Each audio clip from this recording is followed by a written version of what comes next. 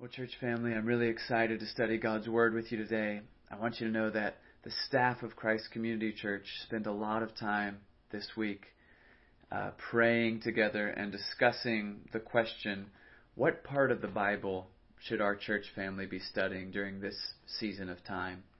And the more that we thought and prayed about that, the more that we felt drawn to the book of Philippians, which is a beautiful book. It's a Christ-centered book.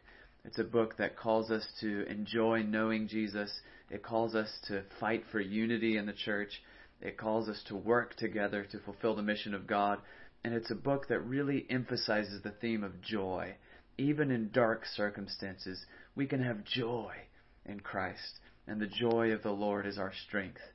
So I'm excited over the next few weeks to study this book together and hear what God wants to say to us. Next week, Pastor Chauncey is on the schedule to teach us, but today I want to introduce this book to you and then help us as a church family to begin to dive into the first couple of verses. The theme that we're going to emphasize from these first couple of verses is the theme of identity in Christ. So we're going to talk a lot about the issue of identity.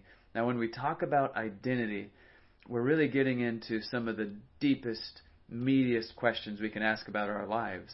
Because when we talk about identity, we're talking about questions like these I'm putting on your screen. Who am I? And who am I not? A lot of people spend a lot of their lives exhausting themselves trying to live out some identity which isn't their true identity. They're trying to live out a false self, and it doesn't work. A lot of us also spend a lot of time trying to please other people or trying to achieve something so that we can feel like we have a good identity, a good answer to that question, and we exhaust ourselves. But Paul's going to teach us that the real way to answer these questions is to think about the grace of God that is ours in Christ Jesus. And the ramifications of that are huge, because when we ask who am I and who am I not, we're also asking questions like this. Does my life matter? What is my purpose?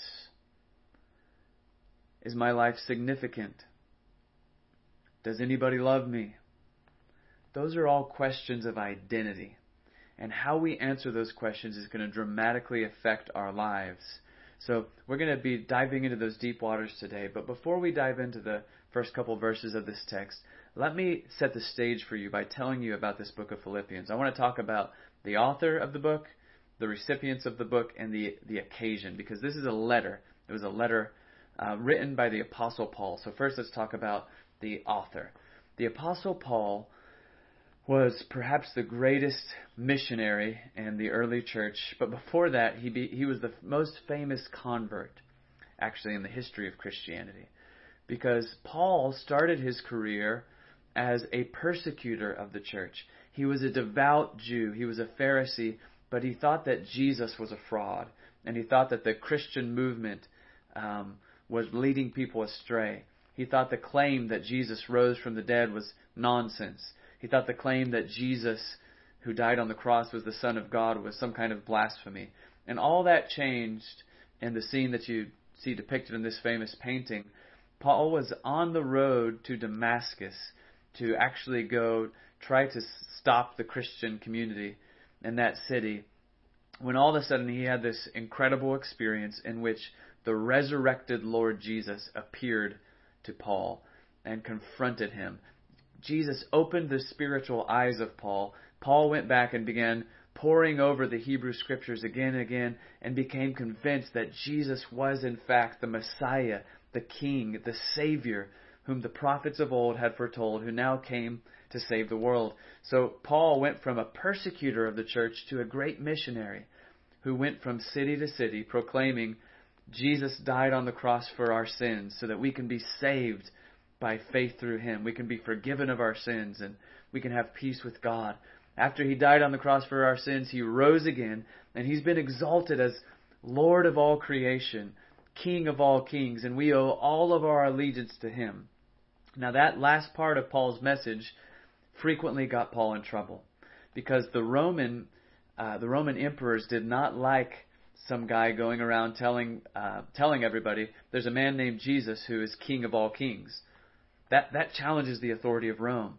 And they also didn't like Paul saying, only through Jesus can you know the one true God, because that threatened the religious system of Rome. So Paul was always getting himself thrown in prison in one way or another, which is going to be important in a second when we talk about the occasion of this letter. But first, let's talk about the audience. This is a letter written to the church in the city of Philippi. Now, Paul started this church. You can read about it in Acts chapter 16. Paul went and told the Philippians about Jesus, and many of them began to believe in Jesus. But Paul was persecuted there. He was beaten and thrown in prison for his preaching. And the Philippians continue to be persecuted in their faith. That's going to be a theme in this letter. But it's important to understand the city of Philippi to know that this was a Roman colony. And many of the people in Philippi were retired soldiers who were very proud of the fact that they were Roman citizens. They would often dress like Romans and speak Latin, and were proud of the fact that they were a colony of Rome, which meant they were an outpost. They were representing the culture and the authority of Rome out on this frontier of the Roman Empire. And that's going to be important for understanding some of the themes in the book of Philippians. But what was the occasion of this letter? Well, there are several clear indicators in the letter that Paul was imprisoned in some way when he wrote the letter. Now, here's another famous painting of Paul as an older man being imprisoned. We don't know for sure when Paul wrote this. Most biblical scholars think he wrote the letter to the Philippians around the year AD 60 when he was on house arrest in Rome. But it's possible he wrote the letter somewhat earlier when he was in Ephesus. Either way, the occasion of the letter is that Paul's friends in Philippi have sent him a gift of some financial resources to support him, to feed him and clothe him while he's imprisoned. And now he is writing to them to tell them thank you and to offer them spiritual encouragement and to urge them to live as the united followers of Jesus who are faithful to Jesus and to the mission of Jesus, even in difficult circumstances. So that's the situation of the letter that we're reading. Now let's dive in. Would you look with me at the first couple of verses of this letter? Here's how Paul begins. Paul and Timothy, servants of Christ Jesus, to all the saints in Christ Jesus who are at Philippi, with the overseers and deacons, grace to you and peace from God our Father and the Lord Jesus Christ. Now these are, that's a really short passage. These are really short verses. And yet there's a lot packed in there. Actually, there's so much spiritual wisdom packed into those short 2 verses that I'm not even going to be able to talk about everything that's in there. But I do want to emphasize some really rich themes about our identity in Christ. Would you join me in looking at this again? But before we read it again, I want to help you see what Paul is doing here by comparing what Paul says with the normal, traditional opening to a letter that people would send at this time. Normally, people would open a letter like this. Paul and Timothy to the church in Philippi, greetings. So very simple. You just identify who's writing, who they're writing to, and then you say greetings. But that's not how Paul writes this. He takes this traditional letter opening and he packs it full with spiritual insight.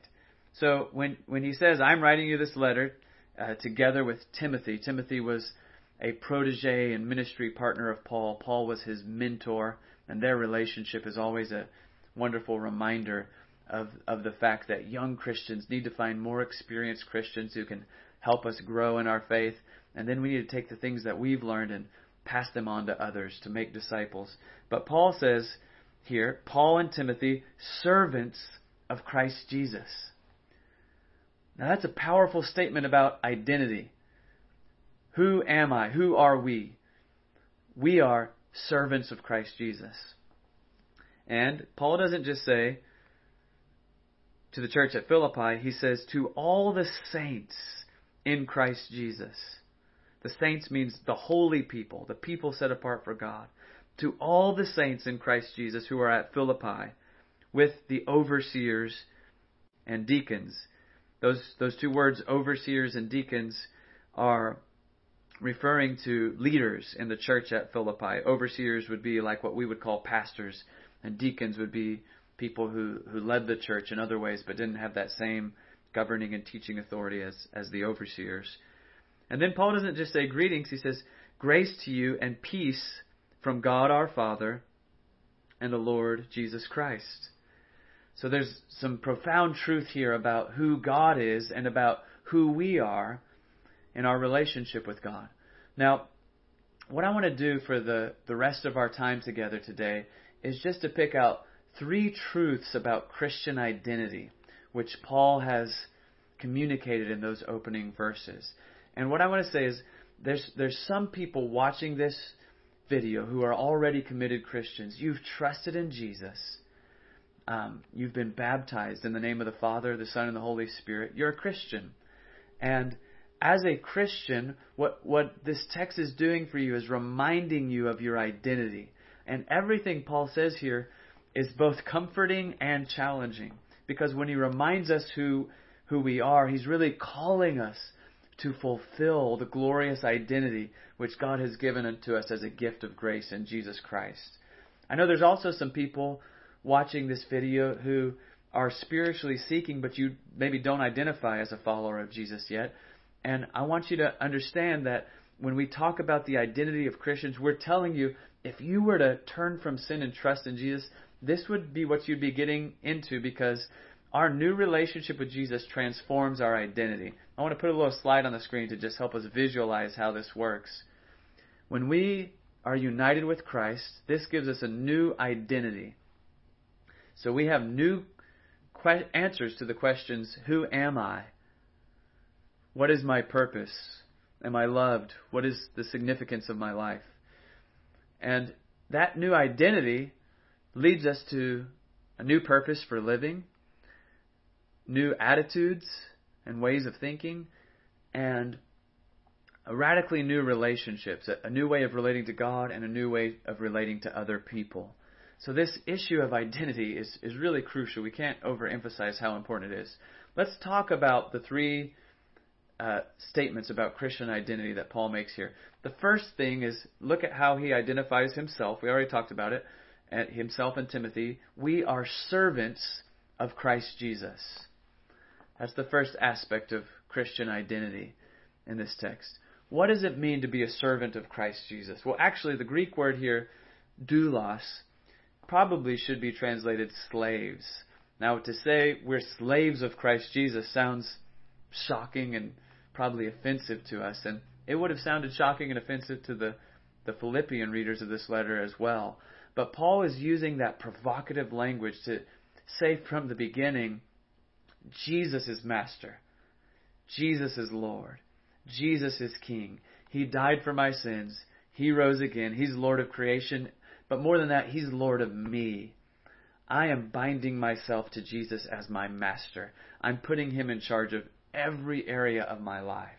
And what makes this so powerful is that one of the main themes of Paul's teaching is that Jesus makes us free. Think about verses like these ones I'm going to put on the screen. Paul says to the Christians in Galatia, it is for freedom that Christ has set us free.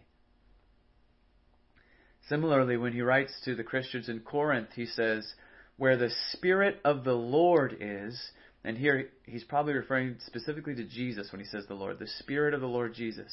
And he says, where the Spirit of the Lord is, there is freedom. When Paul says these things, he's really just echoing statements that Jesus made, such as this one. If the Son has set you free, you are free indeed. So Jesus gives us freedom, and yet Paul says, I'm a slave of Jesus. This is a provocative way of saying that when I follow Christ, I yield all rights to Jesus. He's in control. He's the master. But He's a good and gracious master. And if I will leave everything to follow Jesus, to become a disciple of Jesus, the paradox here is that becoming a servant of Jesus, for the first time I become free. This makes me think of something that Jesus says in Matthew chapter 11. I'm going to read you a few verses. Jesus says some words that are really radical here. He says, come to me, all who labor and are heavy laden, and I will give you rest. Take my yoke upon you and learn from me, for I am gentle and lowly in heart, and you will find rest for your souls. For my yoke is easy and my burden is light. Now, when Jesus talks about taking his yoke upon us, he's using the metaphor of two oxen that are yoked together. You put that big piece of wood over both of the necks of both of these oxen, and wherever one goes, the other one's going to go. They are hooked up. And if you get yoked to Jesus, that means wherever he leads, you go. He's the master. He's in charge. But what he says here is, I'm a gentle master. I'm a humble master. I'm a kind master. And if you will stop exhausting yourself by trying to be Lord of your own life and just say, Jesus, you are Lord. Now Jesus is saying to us, I'll give you rest. I'll give you forgiveness. I'll give you freedom and eternal life. Now Paul is speaking from experience. When he started following Jesus, it really cost him everything. He lost status. He lost relationships. To say Jesus was Lord was a very costly thing for Paul. And yet, he doesn't regret it. On the contrary, look what he says in Philippians chapter 3. I want you to turn to the 3rd chapter of this letter. There's some amazing, beautiful verses in which Paul is talking about the fact that he lost so much when he decided to follow Jesus. But starting in verse 7, he says this, whatever gain I had, I counted as loss for the sake of Christ. Indeed, I count everything as lost because of the surpassing worth of knowing Christ Jesus, my Lord. For his sake, I have suffered the loss of all things and count them as rubbish in order that I may gain Christ. Now, we're going to come back to those verses and talk about them in more detail in a few weeks, God willing. But I just turn to them right now to help us see when Paul says, I'm a servant of Jesus, he's my master. He's really saying, I literally lost everything to follow Jesus. I'm writing this from prison. I've lost respect. I've lost relationships. But he says, to become a servant of Jesus made me so free. I wouldn't trade it for the world. Everything I lost is like trash compared to the treasure of knowing Jesus. Now, some of you, when you hear that, when you think about these verses, are thinking, yes, your soul says that's my experience. Knowing Jesus is the greatest treasure of life. Others, when you hear that, you think, I've never experienced anything like that. But what I want to say to you is that by God's grace, you can. If today you would say, Jesus, you're my master. I'm your servant. I'm going to follow you no matter what. I'm going to study your word. I'm going to pray. I'm going to obey whatever you tell me to do. I'm not telling you the road's going to be quick. It might be long and hard like Paul's road, but you will get to know Christ because he wants you to know him. And as a servant of Jesus who yields to his authority, the joy that you can experience, Paul says, is better than anything else in life. And that's my testimony. I'd say, as a disciple of Christ, I struggle so often. I disobey and I get off track. But I want to keep coming back to this identity saying, Jesus, you're the master. I'm your servant. Because when I yield completely to the authority of Jesus, there's so much joy and freedom that I get to experience. Now, the second aspect of our Christian identity I want to mention is something that Paul says not about himself, but about the Philippians. Look with me again at the second half of verse 1. Paul says, to all the saints in Christ Jesus who are at Philippi. Now, this leads us to a second aspect of Christian identity. Not only are we servants of Christ Jesus, but also we are saints in Christ Jesus. Now, I use that phrase, in Christ Jesus, which Paul uses because this is introducing to us one of the most important themes in all of Paul's writings, which is the theme of union with Jesus. And whenever I talk about this, I always want to take my hands and go like this, because what Paul is saying is, when you trust in Jesus, when you say, I believe Jesus is the Son of God, and I want to have a relationship with him, and now I'm trusting and following him, the Bible says that God's Holy Spirit now unites you with Jesus, And that changes everything about your life. All the guilt and sin and shame that you had now is given to Jesus. And on the cross, He bears your guilt and sin and shame so that you don't have to bear it anymore. You're forgiven. You're cleansed. No guilt, no shame, despite all your failures. It's paid in full on the cross. But not only that, you bring your guilt to Jesus, but He brings to you His glory and His eternal relationship with God the Father. And you get life and salvation from Jesus. And if you are in Christ, then all the privileges of Jesus come to you. And that's what's being suggested here when Paul calls the Philippians the saints in Christ Jesus. The word saints just means holy people. And holy means set apart. So what he's saying is, even though you are big sinners and you've rebelled against God and you've messed up over and over in your life, by grace, now you're united in Jesus. And that means you're God's holy people, set apart from God. God has bound Himself to you in love. As His holy people, you are bound to Him and He is bound to you, and nothing can separate you from His love. You're called now to live different than the rest of the world and to be agents of change in the world. To be God's holy people doesn't mean you withdraw from the world. As a matter of fact, notice the text says, to all the saints in Christ Jesus who are at Philippi. You're in Christ Jesus, but you're also at Philippi. That's, I think, already hinting at something that's going to be talked about later in this letter. In chapter 3, Paul's going to tell the Philippians that they are citizens of heaven. Now, when I was introducing the book, I told you that the people of Philippi, many of them were proud of the privilege of being Roman citizens.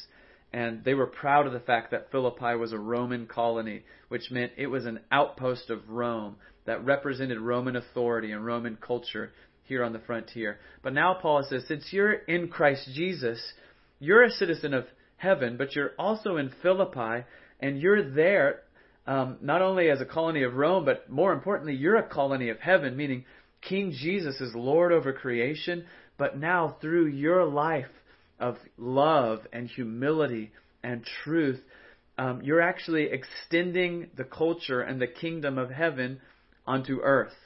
So that since you're in Christ Jesus and you're at Philippi as a colony of heaven, heaven is invading this place. So people watching this video, many of us live in Oklahoma City. Some of you may live in other areas.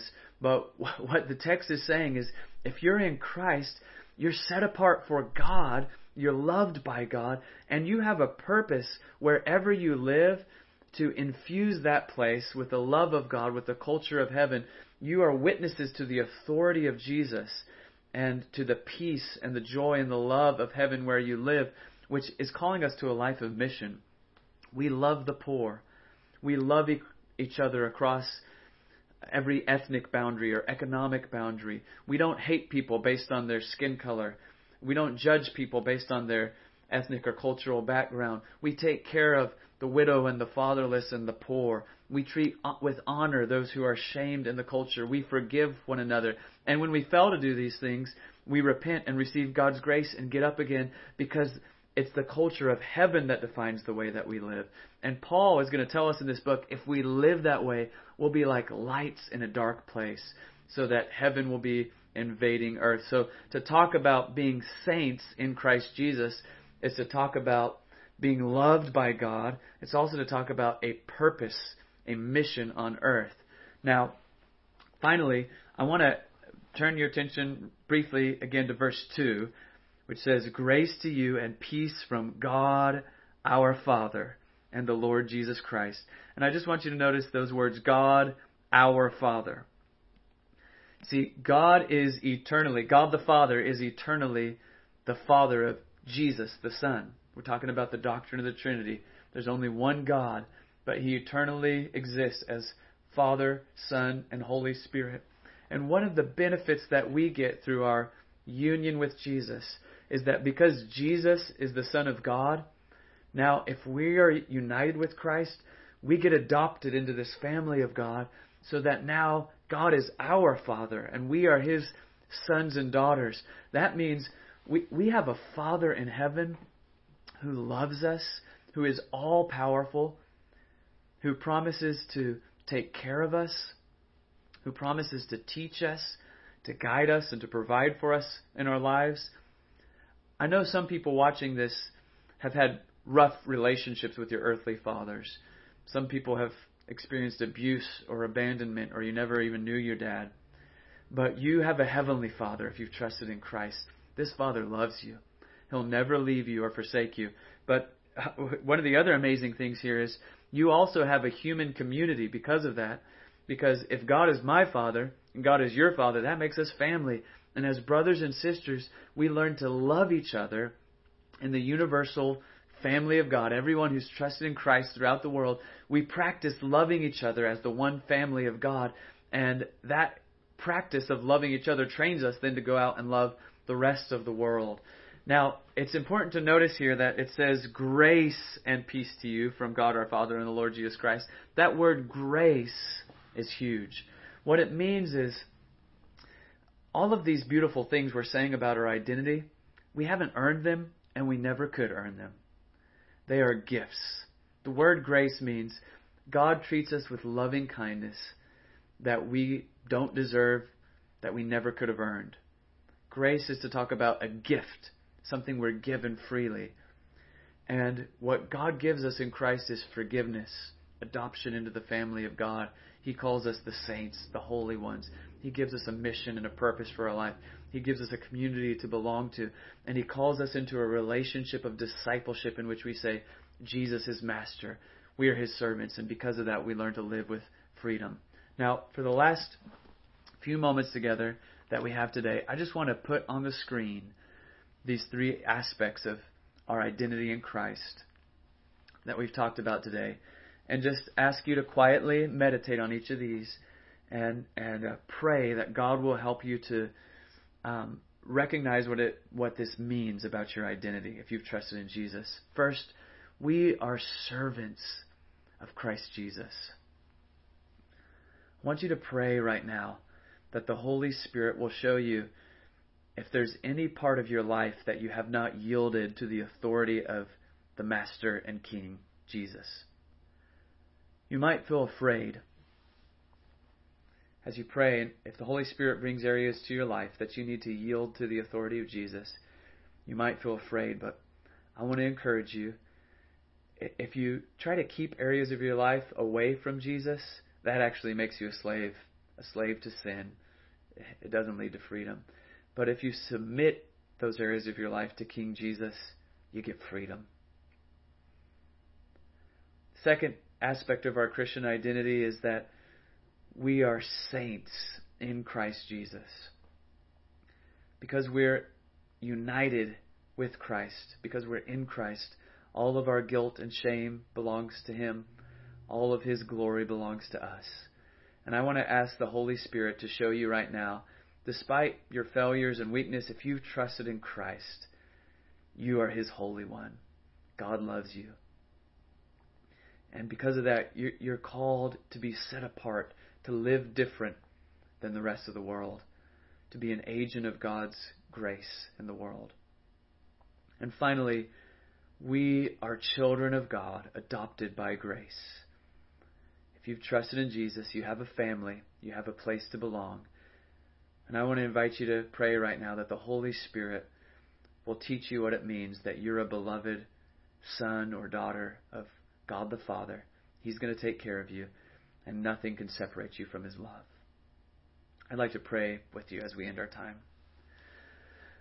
Our Father, for anybody watching this video who hasn't trusted Christ, I just pray that your Spirit right now would call them to yourself, that they would trust in Jesus so that these glorious truths would be true for them.